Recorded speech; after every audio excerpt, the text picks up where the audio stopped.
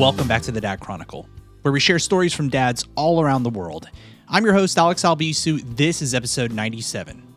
On today's episode, I speak with Dr. John Luiza. And John is a listener of this show. He's a patron, so thank you very much, John. But also, more importantly, John is a dad, and he's also an OBGYN.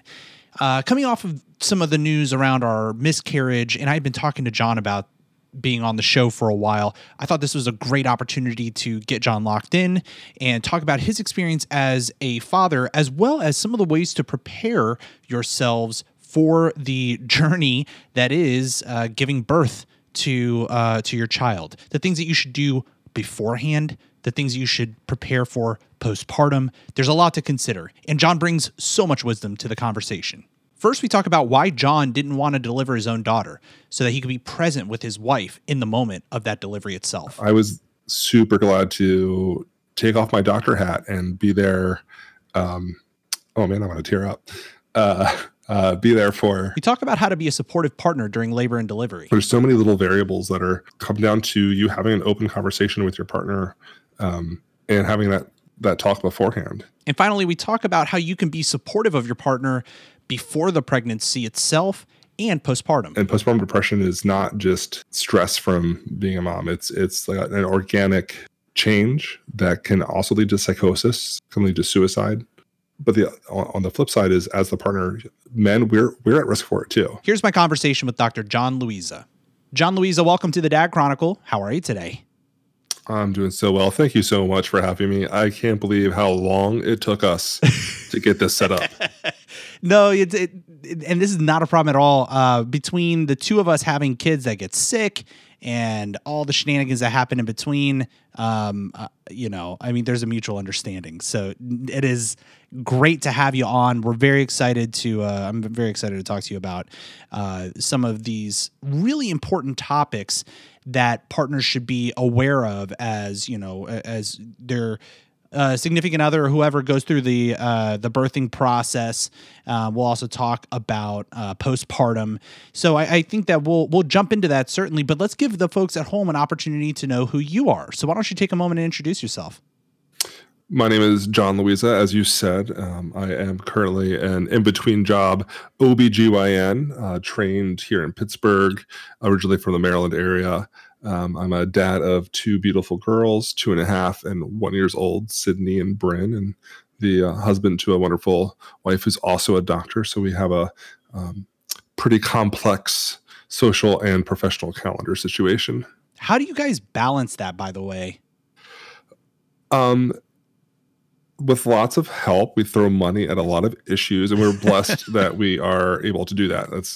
And lots of calendars, and still lots of like emotional stress and turmoil about it. Yeah. Now, do you guys have? I mean, obviously, you mentioned you're able to throw the money at it, and that's a great blessing to have. But what about for others who may be in similar scheduling, challenging situations?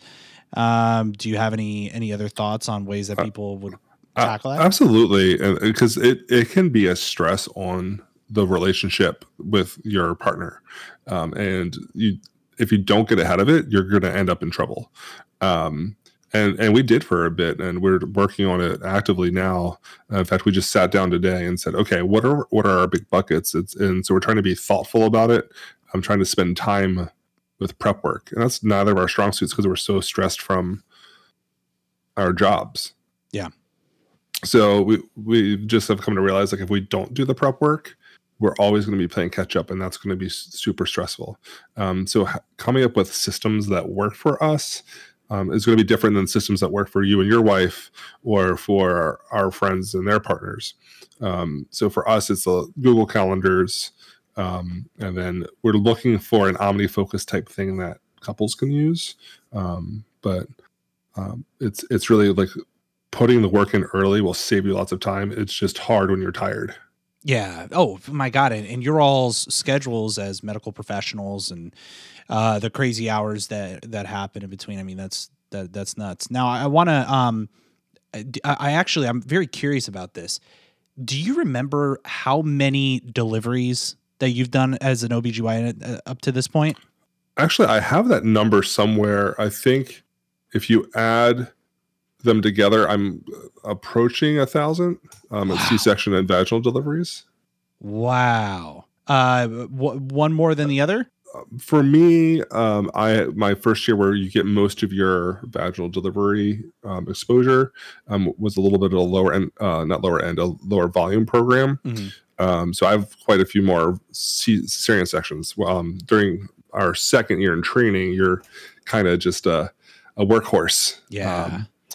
So there were days where I do 4 or 5 C-sections in a row. Wow. Go home, go to sleep, wake up, do it again. So what was your first one like? Oh my gosh. I'm trying to be careful with HIPAA here. I Yeah, can certainly. remember, I'm a intern in this very remote town in Pennsylvania. But it's a tertiary care center so it pulls in from all over the place. And, you don't realize it because you're so focused on yourself, but you have the attending doctor and your senior resident. So like, they're not going to let you screw up anything. Yeah. They don't let you do anything that you're not ready for. But I just remember going, oh my gosh, I'm going to like do this and there's going to be a baby coming out. So that was the first time me as a surgeon doing it. And then I also remember, the first time as a med student just seeing it, like that's why I went into OB is like this baby came out and I was like, that's so freaking cool. Like there was this baby inside the mom and now there's this live baby and we have successfully gotten through this possibly dangerous situation and everyone's happy. And I like it's cliche, but I cried a little bit my first few deliveries that I saw in med school. Dude, it's beautiful, man. That's one thing Deanna always gives me a hard time about, and she doesn't let me forget, was how I was like staring down the whole time, and I forgot to put her leg down when she was pushing, and when she was taking a break, her leg was just up by her ear, and she was like, "Put my leg down," and I'm like, "Oh God, I'm sorry." You just like you're just caught up in the moment, and it is beautiful, man. Mother Nature, like it's incredible. So, but let's talk about your own experience becoming a dad. So, about 2.5 years ago, your first daughter was born. The same year Aria was born. What was that experience like? Did you get to deliver your own daughter? So there are certain things that a man should not do. And one of those things is be the doctor for the delivery of their kid. At least that's my opinion. My wife needed a husband, not a doctor. She had a good friend of mine deliver, and one of my mentors as the supervising doc. So we were in good hands, and I was super glad to take off my doctor hat and be there. Oh man, I'm gonna tear up. Be there for how awesome she did, and I was just just see Sydney when she came out. Like, I didn't want that doctor brain on then. Yeah, that wasn't like because I have it on so much other times. I don't like that's not. Hey, that's great because a lot of the times we always reflect on that day. First of all, it's very so much happens, and you're just all of a sudden the next thing you know, there's a kid there, and to be present in that moment is great. That is so great. So good on you for thinking that through. I didn't even take that into consideration that you would not want to be the doctor on on duty there. So what was it like holding your daughter for the first time? So I was one of those people that always knew I wanted to be a dad, and I was right. I just didn't realize how right I was. My wife did something which I thought was like the weirdest thing when she did it. She got a birth photographer. I was like, that is so hippie and weird.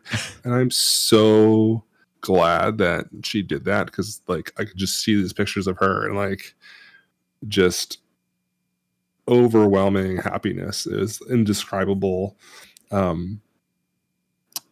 Just warmth and like surprise and awe. One of the best days of my life. It's there's cliches for a reason, and there's a reason people say that. Yeah, that is. It's so true, though. I mean, there really isn't any other way to put it. It is one of the best days of your life as a parent.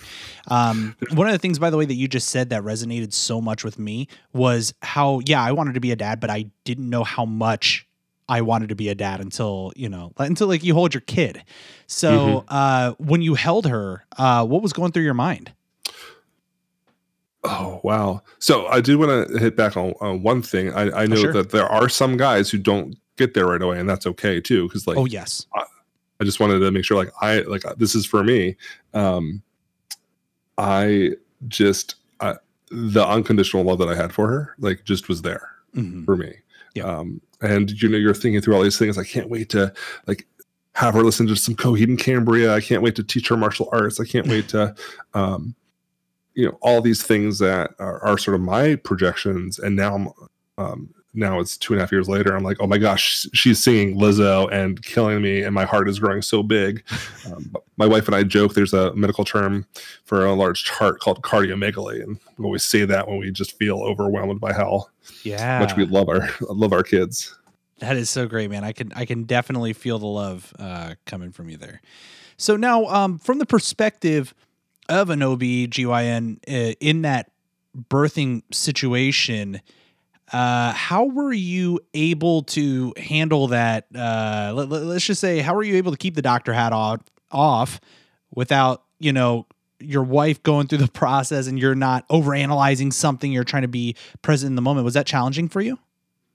I had very immense trust in the people that were taking care of us. And I just turned the heartbeat sound down in the room. It's just fair. Just turn it off. They'll deal with it as it needs to be. I was just like, okay, let's get my wife comfortable. She's got to do all the hard work. So let's, to be honest, I did nap a bit too, because I was on overnights, and she came in and sort of towards the end of my shift. So I kind of slept for a lot of her labor.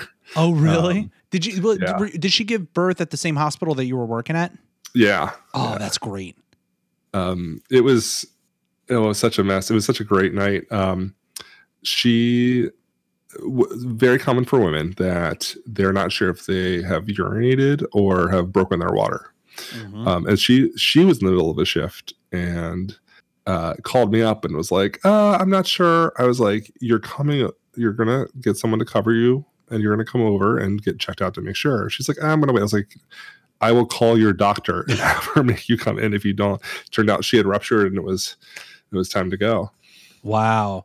Okay, so I remember when Deanna's water broke. It's a lot of liquid, like more than pee, right? Typically? Well, actually, it is pee. It's baby pee. And the hole can be a leak. It can be a complete gush. It could be really hard to tell. Oh yeah, because hers. Well, they had to break it, so it was just all of a sudden. Deanna's gonna hate me for this. It was like a freaking rapids coming down. You're just like, whoa, what happened? And they're, we just broke her water. And it's, okay, that's what that is. Mm-hmm. Seeing it happen in person is totally different than what you expect in like movies and fictional stuff like that. Sometimes it's a waterfall, and sometimes it's a trickle. Oh, that's wild. That's wild. So let's jump into some of these really important things that men should keep in mind, or partners in whatever situation during the birthing process. As somebody who has witnessed almost 1,000, like a lot of births, what are some of the do's and don'ts that people should consider during the birthing process to make their partner comfortable? That's an excellent question. There are so many different ways of going about it, and everyone's relationship is going to be different. The big thing is being there and backing up your partner with whatever decision they're making. Being in healthcare, there are times where patients will feel that they're not being heard. So being an advocate at that time is super important as well. There are guys who will make jokes when they're uncomfortable, and I'm one of those guys. Mm-hmm. Just be careful with that. Remember, they're going through a lot of pain, and a lot of things are going to be said, and they may not mean them, and they might mean them 100% in the moment, but they may not mean them long term as well. Yeah. And then going into that day, having talked about it beforehand, so you know what your partner wants you to do, because everyone's a little bit different. With do you want a hand on your head when pain? Do you want me to ask about pain control? There's so many little variables that are come down to you having an open conversation with your partner, and having that talk beforehand. Yes. Listen to your partner when she tells you to put her leg down, for the love of God. But the other thing is you're going to screw it up. Yes. Good. And that's okay. Yeah. Like, just do the best you can. There is one no as a doc that it was just like, we have to bite our tongue is, guys, don't ask for the extra stitch at the end. It's kind of like, you might think it's funny, but it's not funny. And there's not been a single woman who's appreciated that joke, except the one mom who did respond with, yeah, he's really tiny and I should get it. Oh, good for her. So Good I was for like, her. bam, you're my favorite patient. But it's, just know your audience is all I'm saying.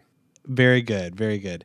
So talk to me about day of.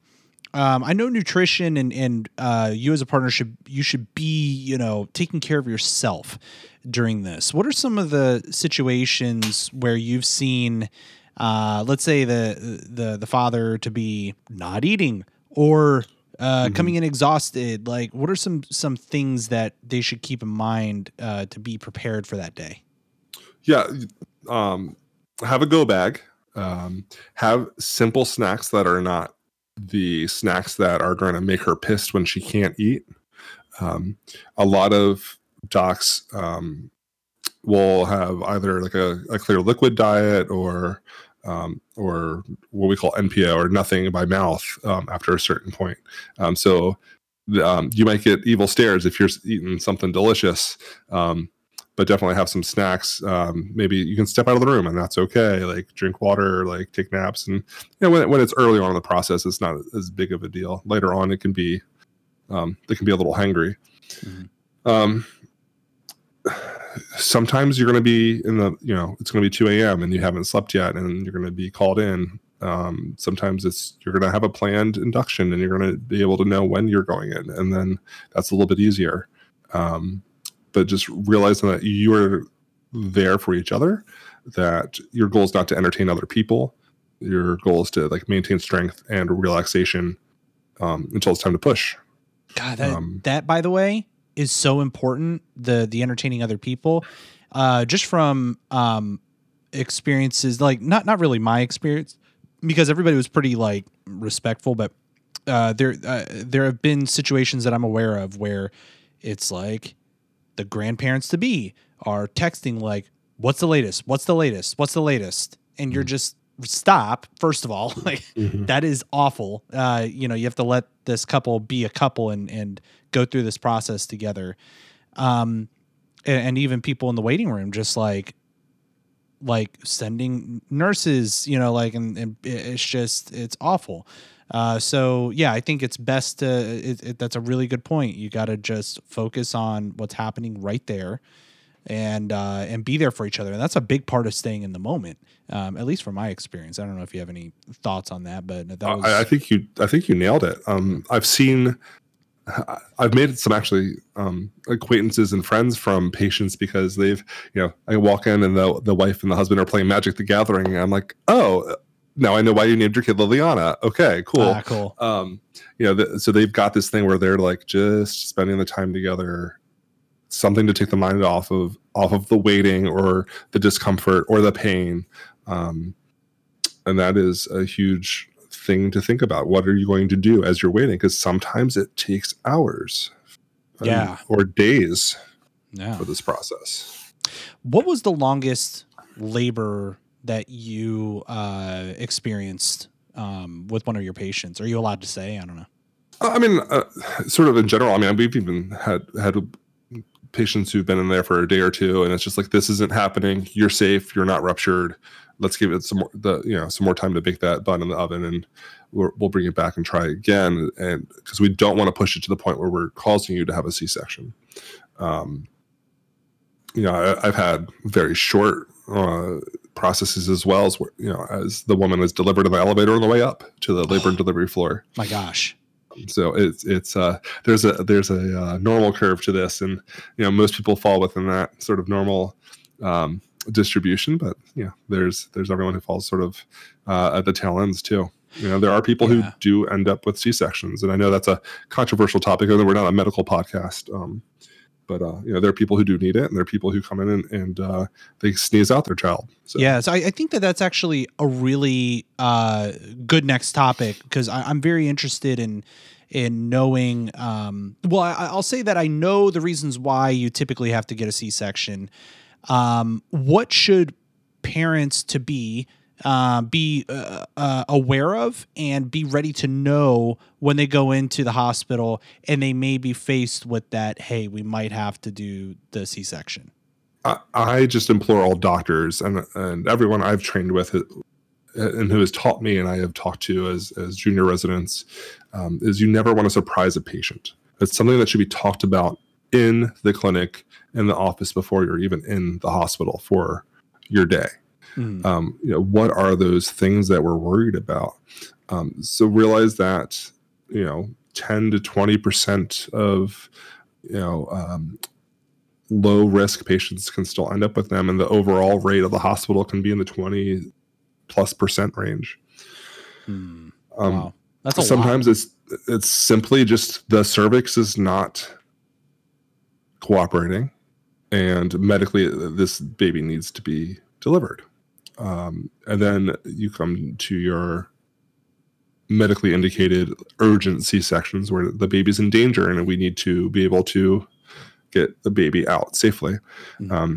So the doctor should be communicating with you, letting you know, like, oh, if this, these are the things that are happening. Here's your heart rate tracing, and that's something that they should be talking to you about if there are concerns. That way, they're sort of planting the seed of like, oh, you know what, your baby's kind of gone through some speed bumps. If this were to continue to happen, and you're not 10 centimeters, we want to be safe, not take a risk. Yeah. There was talk about that with Deanna. I remember in the room they were, eventually Deanna delivered naturally, but there was a small concern involving the heart rate and her dilation at that point, and that was just it was I don't know if it was scary. I think Deanna was certainly more scared as she should warranted. She was the one doing the work, right? But to me, just knowing how I guess common it is, but it's also people know what they're doing when it comes to that, and it certainly is more invasive. But I mean, how much risk is there with a C-section? It is major abdominal surgery. It is one of the most commonly performed surgeries as well. It is, and it's not technical. It's not difficult in terms of anatomy, and there's not microsurgery, and there's not delicate anatomy in the sense of like a plastic surgeon doing work on the eye. But there's a lot of pain, and there are complications that can happen. And the more emergent the surgery is, the more those dangers pop up, which is why those discussions are, it's very important. If you have a good doctor, they're talking to you about them in the office, not the day that you're in there for labor. Yeah. Wow.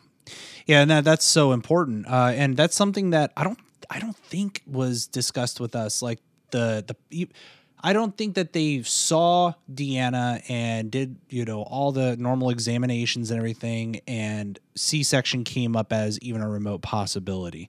I think they informed us of what it was and et cetera, but it wasn't ever hey, you might want to prep yourself for this if it comes down to that, until we got to the hospital and they started noticing the heartbeat and stuff. Does that happen often? Yeah, so there are quite a few different types of heartbeat patterns that are concerning, and there are a few different ways we intervene, and most of the time they work. And then you get to, baby's head is down, they are progressing along, things are looking great, and then we don't have to have that conversation. But the first time ask your docs about it, guys. If you're having another kid and you didn't have that talk the first time, ask them about it in the office, because that's the best time when the iron is not hot, everything is cool, you're not in any danger. That's the best time to get that information of like, oh, like, what is your tolerance? Do you do forceps? Do you do a vacuum? What is your C-section rate? Those are all questions that are important to ask, and being a partner and going to those visits if you can. Not everyone has the privilege of doing that. It's just another brain or another list of questions that can be asked that aren't forgotten about. Yeah, and I'm really glad that you went there, because what I wanted to do was shift a little bit to some months prior to the actual delivery, how a partner can be supportive of their pregnant partner. So in my case, for instance, I was able to go to, I would say, like 90 to 95% of Deanna's appointments. And I wanted to do that because I thought it was so cool to like see the heartbeat and see a picture of Aria before I was able to actually like meet her. So I thought that was super cool. And I wanted to be there for everything. What are your thoughts? I'm sure witnessing many couples go through this, on the impact that it has being present during that for your partner. I think just sometimes the fact that you are in the room is all of it, is that you are out there, part of the process. Some guys will remind them, oh, you wanted to ask about this. And, that type of support, that teamwork is everything for the patients that I've seen. My wife probably thought I was more annoying because I would offer up her belly. Oh, you're a med student. Do you want to do an ultrasound on your belly? My wife would look at me. I was like, oh, I'm sorry, I didn't have your permission. Did your wife go to your office to like with? Where did she go? She did not see the residents. She saw one of the groups that supervised my training. Okay, cool. Yeah. That's great, because you have that familiarity, like what you were talking about. I think that makes it special. That's kind of cool. Oh yeah, it's one of my favorite mentors was in there, and one of my best friends from the residency program were the people who delivered Sydney, the doc, Dr. Rowland, and I have kind of a similar sense of humor, and Sydney came out with Elvis-like hair. And she's like coming out, and he's like pretending to braid her hair, and my wife just wanted to smack him. You can't help but laugh at that. That's great. Aria had a lot of hair too, man. Like, hey, is it true, by the way, if they have a lot of hair, it causes a lot of heartburn? There are women who swear that's true. I don't know of any science that backs it up, but there is science that backs up things like redheads and pain thresholds and pain medicine is a thing. And wow. We don't know everything about the body. So yeah, no, that's interesting. Another part of the pre-birth process, and this is something that we recently went through, I talked about it on the latest episode, miscarriage is a frighteningly common thing that happens. Mm-hmm. It's also frighteningly a taboo subject that people don't like to talk about. And me being the very open book that I am, I brought it up on this show, on this last episode, and you had commented that you were able to listen to it, and I appreciated the kind words there and your support, because you and I were talking a little bit about it prior to you coming on this show. I think that it's an important topic to be aware of and to be educated on, and be prepared for emotionally and just from a knowledge perspective. Can you share a little bit of detail about what happens during a miscarriage? Sure. I think the first step is to talk about like what do we mean by common, right? How, who does go through this, and what does it mean? So if we talk about early pregnancy loss, so first trimester, first 13 weeks or so, 10% of all recognized, meaning documented pregnancies, are going to end in a miscarriage. That's 1 out of 10. That's a lot. That's a lot. It is right? A lot. Yeah. Think about how many people are born each year. Yeah. And even if it is 6 weeks, 7 weeks of pregnancy, or quote unquote chemical pregnancy, it's a loss of possibility. So emotionally, it's, for some women, it's very devastating. Some women are in different situations. It's not as devastating, or they didn't even know they were pregnant and they had a miscarriage, or they didn't have time to develop an attachment, or were choosing not to develop an attachment. But if you think about it, so 10% of all recognized pregnancies, and a lot of women are pregnant more than once, which, as that number goes up, the chances are that they've gone through it. on the other hand, with that number, that frequency, most women, that's just their one. They will be able to go on and have a successful pregnancy and not have another miscarriage. There's actually not much of a difference in that next pregnancy. There's not an increased risk of a miscarriage. So does it actually lower your chance of a miscarriage if you've just had one? I'm not aware of that data if that is the case. Oh, okay. I was just curious. It can, I'm not sure if there's any data on that. Okay. And you don't have to wait long to get back to if having a family is something that you want after a miscarriage. Physiologically, psychologically, it's going to be up to each person differently. Right. Like, because some people get hit really hard. Yeah. And I can say for us, it hit us really hard. And mostly because we were talking about it together, what that future is going to look like, how excited we were about Aria becoming a big sister and that whole process. And it was heartbreaking. And I remember talking to a few folks, and I'm pretty sure you and I talked about it. It really is a grieving process that people have to go through when they go through that. Just like any other death, there is a death of possibility and that opportunity that you had to witness becoming a parent again. In our case, that was sad. Now, for the actual technical piece, because you threw out around a couple of terms like chemical pregnancy or early term pregnancy, like what happens in the first trimester versus the second trimester. Could you give some explanation? And I'm thinking about those parents out there right now who are thinking about getting pregnant again, or people who want to get pregnant or are in the middle of this first trimester uncertainty. What sort of information would you be able to provide just to educate? I think that the important thing is to know, like, when should I know what? Like, when should I go to the doc? When will I know if this is a pregnancy that's going to go forward? So when we talk about trimesters, typically we talk about weeks. A pregnancy is, we talk about it as 40 weeks and we split into, 13-week chunks.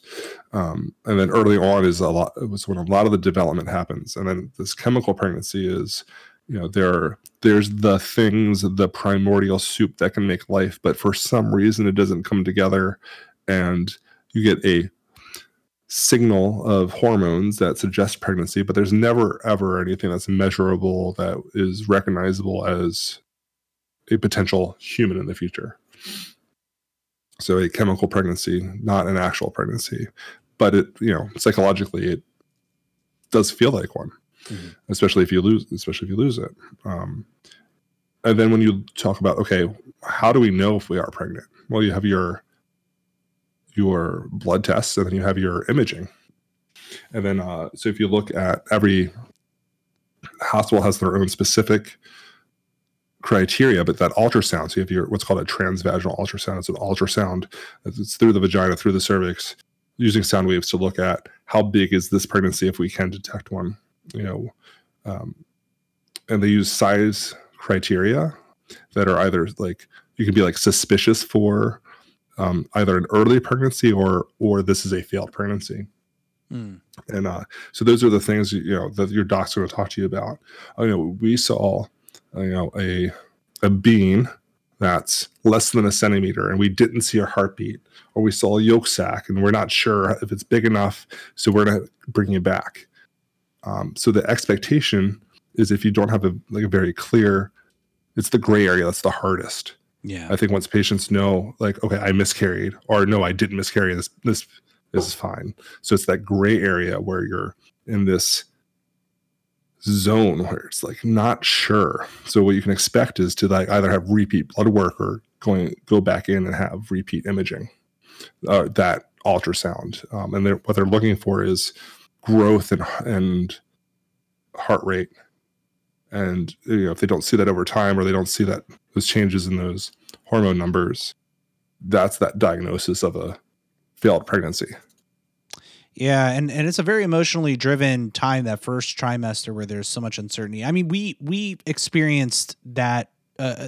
It was a different type of anxiety because we had never been through it with Aria, but it's still anxiety and there's still emotion behind it because you're like, oh my gosh, we're pregnant. Like, fingers crossed. Like, let's get through this thing. Like, very excited about it. And there's a lot of emotion on the front end of a birth. There's a lot of emotion on the back end of it as well. And that's the next part that I kind of want to jump into: postpartum. We hear terms like postpartum depression, and that's a very scary thing. And what are some of the red flags that people should consider around the postpartum time and around postpartum depression, especially from the partner perspective who didn't give birth? Things to look for. Sleep is such a huge component of this. I think that most moms are not getting enough. I know my wife was such a freaking trooper with the breastfeeding. And then if you have those expectations of help, like having the family over, like it can get really overwhelming. So one, providing enough space for rest and micro naps, because they're not going to be getting those sleeps that we might get as the non breastfeeding or non pumping or not, or even if it's bottle feeding, those moms will still react a little bit different. Their brain's wired a little bit more sensitive than ours to those babies' needs. And the less sleep they get, the less continuous sleep, the harder it is for them to have resilience to postpartum depression. And postpartum depression is not just stress from being a mom. It's like an organic change that can also lead to psychosis, can lead to suicide, and can be hard to treat. And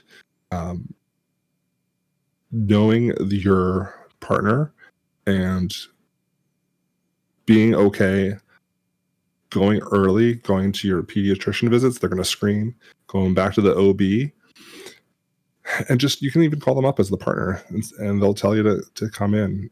There's a lot of options for management, whether it be talk therapy, medication, and bring in other support. But on the flip side is, as the partner, men, we're at risk for it too. Oh, interesting. There are some great psychologists who are doing work in men's issues.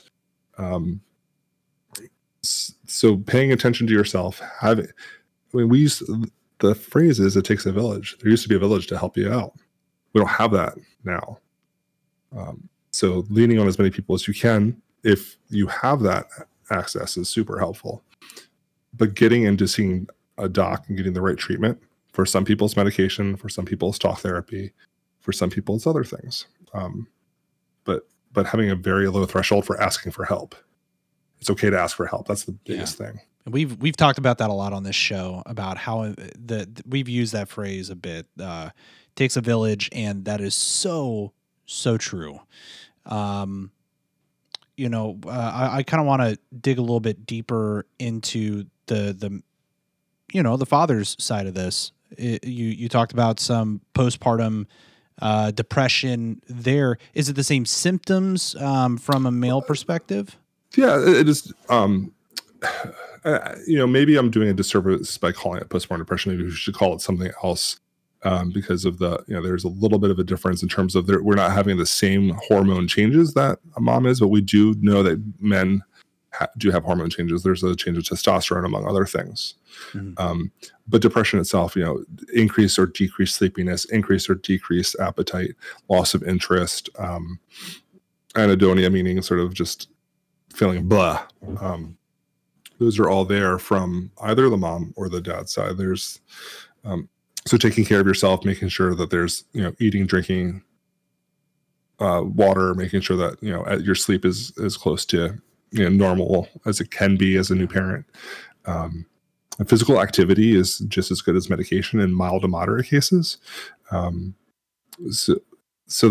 That is another thing you can do. But again, you're juggling so many things in this new period, which is why having extended family can be helpful if they know the boundaries for not overwhelming the mom. That was such a big help for us because both sets of our parents were just amazing when Ari was born. Like they knew if, and we were pretty good. I'd say we could probably be better about asking for help. There were some moments where we got to that edge. We were like, we should have asked for help like a day ago. Like we definitely pushed it a little much, but I'll tell you what, our parents are right there. And it's great because our parents are, 30 minutes away from us. And they would drop everything and come help us out. So it was a tremendous blessing. It was awesome. I'm so glad you had that. Yeah. Did you end up having any help when the kids were born? Absolutely. We've been pretty lucky that both our sets of parents are great. We've got sort of family friends that are sort of a nanny to Sydney and Bryn, and we've been able to pool those resources, and that has been helpful. And the other thing, as a dad, having a partner who is at risk for that, if you think they might need you to do something, don't wait for them to ask. It's okay to just go do it. Like, I'm going to take the kids today. I want you to sleep in. Yeah.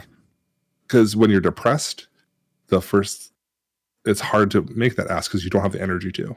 Yeah. So, whether this be postpartum or you have a friend who might, be in a severe depression, reach out first. That can be the thing you can do as a friend or a partner. God, that's such a good point. That's such a good point, man. You brought a lot of wisdom to the conversation here. This has been so good, and I always like to end the show with some words of wisdom. So, thinking back to our conversation, we've talked a lot about this process of being present is such an overwhelming theme across many episodes of this show. But especially during that birthing process and even before, being present for your partner prior to the birthing process, after the birthing process, postpartum. And we've also talked about how to, handle some of the difficult times, from miscarriages to unexpected C-sections to, some of the postpartum depression. Based on everything that we've talked about, do you have any other words of wisdom that you would give to the parents out there listening to the show today? If you have a difficult question or a difficult conversation that needs to happen, doing that might be scary and painful, but that's probably the best thing you can do for yourself and your partner. Just having those tough conversations, having those heart to hearts where, you're scared that, things aren't going right. Talking about them and making sure you're on the same page is going to make things a lot better as you go forward. I think that's the biggest advice I can give. Is I don't know what your conversation is, the royal you. I know what our conversations have been, and every time we've done it, it's been scary, but it's been a great benefit to our lives. Yeah. Do the hard things. Yeah.